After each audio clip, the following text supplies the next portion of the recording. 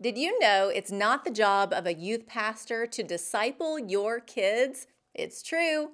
Ultimately, that responsibility is yours. Now, hear me say it takes a village to love, care for, and mentor our children.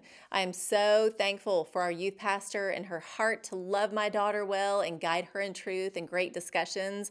Right now, their group meets over Zoom every week, and I'm so grateful my daughter steps into that. There's community, growth, and accountability there for her. Youth ministry is a needed ministry. I'm a product of that ministry and thank God for the leaders God used in my life. So pray for your youth minister more than you criticize and encourage your kids to step into that opportunity. But when it comes down to it, we are the primary source of discipleship training for our kids. If the thought of that responsibility makes you nervous, it should. It is not something to take lightly. The faith of our children is not something we leave up to the world. In Proverbs 22:6, we are encouraged to train up a child in the way they should go. So what does that training look like? It begins in realizing if you aren't training yourself, then you can't train your child. Our individual faith must be growing deeper so we can guide our children in their faith.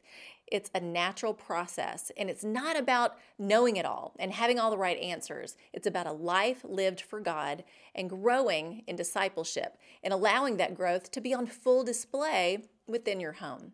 How do you train your child in a world that throws every other worldview at our kids in a culture that is moving farther away from God? Deuteronomy 6:5.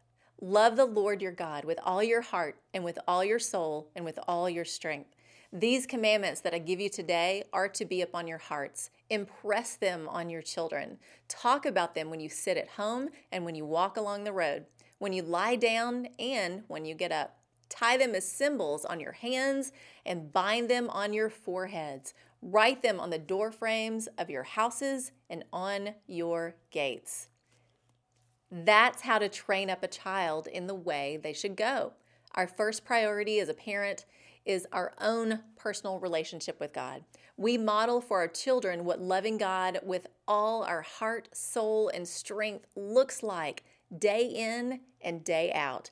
We can't leave the faith of our kids up to chance. We must daily talk about the truth of God's word and His grace at home, in the car, when you're tucking them in bed at night, and as you eat breakfast before the day begins. Recently, our microwave needed to be fixed. A friend of ours wanted to help fix it, and after watching a how-to video on YouTube and then buying an $8 part, our old broken microwave was brought back to life. My 10-year-old said, "Mom, that would make a great video for you to talk about, because just like that little part made an old microwave new, Jesus does the same for us." Yep, she's picking up on what it's all about. A life made new. It's not simply a Sunday morning ritual. It's a relationship with Jesus and a real faith that filters through every single moment of our day. That's not only our responsibility as parents, it's our blessed opportunity. That's the truth. Your child's faith begins with you. Know the truth and live it out in your home every single day. A changed heart leads to a changed home, and that leads to a changed world. I'm Lori Klein.